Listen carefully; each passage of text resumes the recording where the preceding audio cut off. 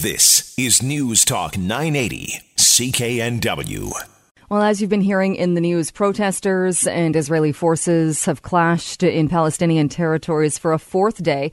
This after the U.S. president announced recognition of Jerusalem as the capital of Israel. Smaller clashes have continued for a fourth day across the Palestinian territories. In Bethlehem, security forces fired tear gas at groups of young men throwing stones. Other clashes were reported in Ramallah, Hebron and Gaza, where Israeli airstrikes targeted Hamas facilities. That is reporter James Longman in Bethlehem. Well, joining us now to talk more about this is Gerolymatos, the director of the Center for Hellenic Studies at the SFU Department of History. Andre, thank you so much for being with us this morning. You're very welcome. What is your response to what we're seeing following the announcement from President Donald Trump? Well, it's hardly surprising.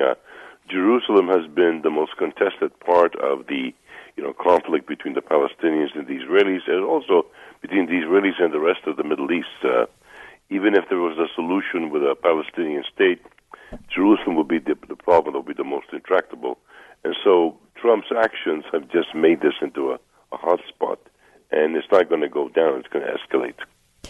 So other than appealing to some of his supporters who would applaud this move, what would be the reasoning, or why would we see, do you think, a U.S. president do this? I think he's trying really hard to deflect attention away from Mueller's investigation, with the Russian probe. I mean, every day we're hearing more and more evidence that there is every possibility of, collusion between the Trump campaign and Russia. A lot of the people around them are being, brought into FBI headquarters, and they're starting to confess, people like Flynn, and there'll be more of that coming out. So I think he wanted to hijack the news cycle for a bit, and he succeeded. Only for about, a day, but then, it's come back to Russia again. Although the clashes are continuing and the fighting is continuing, and I would imagine that's to be expected. It is, and there's no way that the Palestinians are going to give up on East Jerusalem. In many ways, what Trump did is this is a gift to radicals in the Middle East. He's reinvigorated them. He's reinvigorated terrorists. Just as ISIS has been thrown out of Iraq and Syria, he's given them an opportunity to go right back in again as a terrorist organization. Do you think, though, is it more talk than action in that there were no specifics on how the capital would move? There's no plan to do it in the immediate future. Is this talk, like you said, to deflect, to create this part of the news cycle without really a plan for follow-through? I hope so. A lot of presidents have said that they will recognize Jerusalem as the capital of Israel, but then they qualified that when they got into power. They would say these things during a campaign, pending a resolution of the Palestinian situation.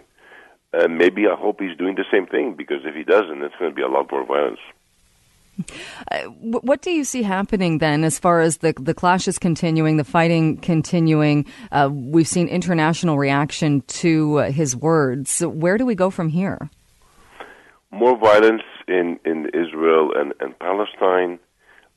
Certainly this is going to morph into more terrorism.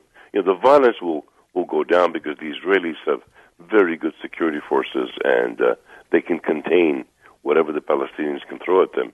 However, this is going to inspire, old terrorist organizations and create new terrorist organizations that will strike at Israel, but also strike at the United States and the West. And as far as peace negotiations, what does this do between negotiations, the quest for peace, and U.S. involvement? It puts them in a deep freeze. No Palestinian leader can accept a situation where the United States, who used to be the leader of the free world, and I'm saying that because I think the Americans are, because of Trump, are slowly losing that mantle, is going to accept any negotiations while Jerusalem is not part of a Palestinian state, at least East Jerusalem. And as far as, does it show that it's not a priority for the United States to be involved with this? Indeed it does, because I think Trump has certainly sent every signal, to NATO, to America's allies, that the United States is kind of retreating from world events. It's becoming Fortress America.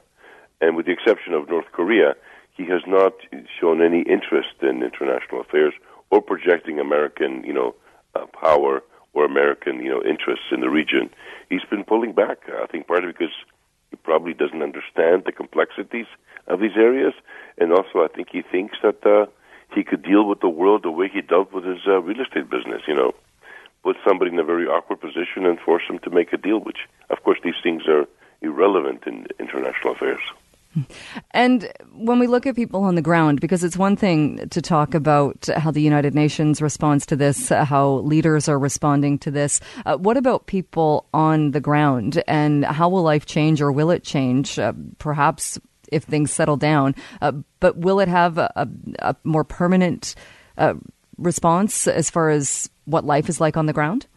Well, in places like Ramallah and East Jerusalem, there'll be just so many days of rioting, and it will go on and off. It'll be sporadic ultimately, and people will get used to a new cycle of violence, as they have been doing so for many years. But outside, in other countries, in the United States and in the region, we're going to see a lot more violence in the form of terrorism, and a lot more demonstrations against the United States. Even though the president, where he says he has followed through on promises that previous presidents haven't, even though he really, when you look at it, he hasn't actually done anything other than say he's going to do this. I know, that is a bizarre thing, right? I mean, if we look at his promise of building a wall between Mexico and the United States, a lot of hot air, nothing actually happened. I think analysts around the world are hoping this is the same thing, but what he's done, though, by saying it, and even if he doesn't do it, he's torpedoed the peace process for a long time to come. Also, who is going to trust him? Certainly America's allies are beginning to realize that Trump is not trustworthy, and they have to look to their own devices in terms of their security and foreign affairs. People in the Middle East are not going to trust Donald Trump. So even if, 3 months from now or 6 months from now, America has not moved its embassy to Jerusalem and things are back to the status quo, who is going to be able to trust Trump to start negotiating for a peace in the Middle East? He's put his son-in-law in charge of the peace process, who may very soon be indicted, So, it's a very, very complicated and very strange situation. All right, Andre, we'll have to leave it there. We're out of time, but thank you so much for joining us. I appreciate it. You're very welcome. That is Andre Gerolymatos. He is the director of the Center for Hellenic Studies at the Department of History at SFU, talking about the promise from U.S. President Donald Trump to recognize Jerusalem as the capital. And as we heard just at the beginning of that interview, the clashes are continuing. This has been happening now for a fourth day after the recognition that is, of Jerusalem as the capital. Vancouver's News, Vancouver's Talk.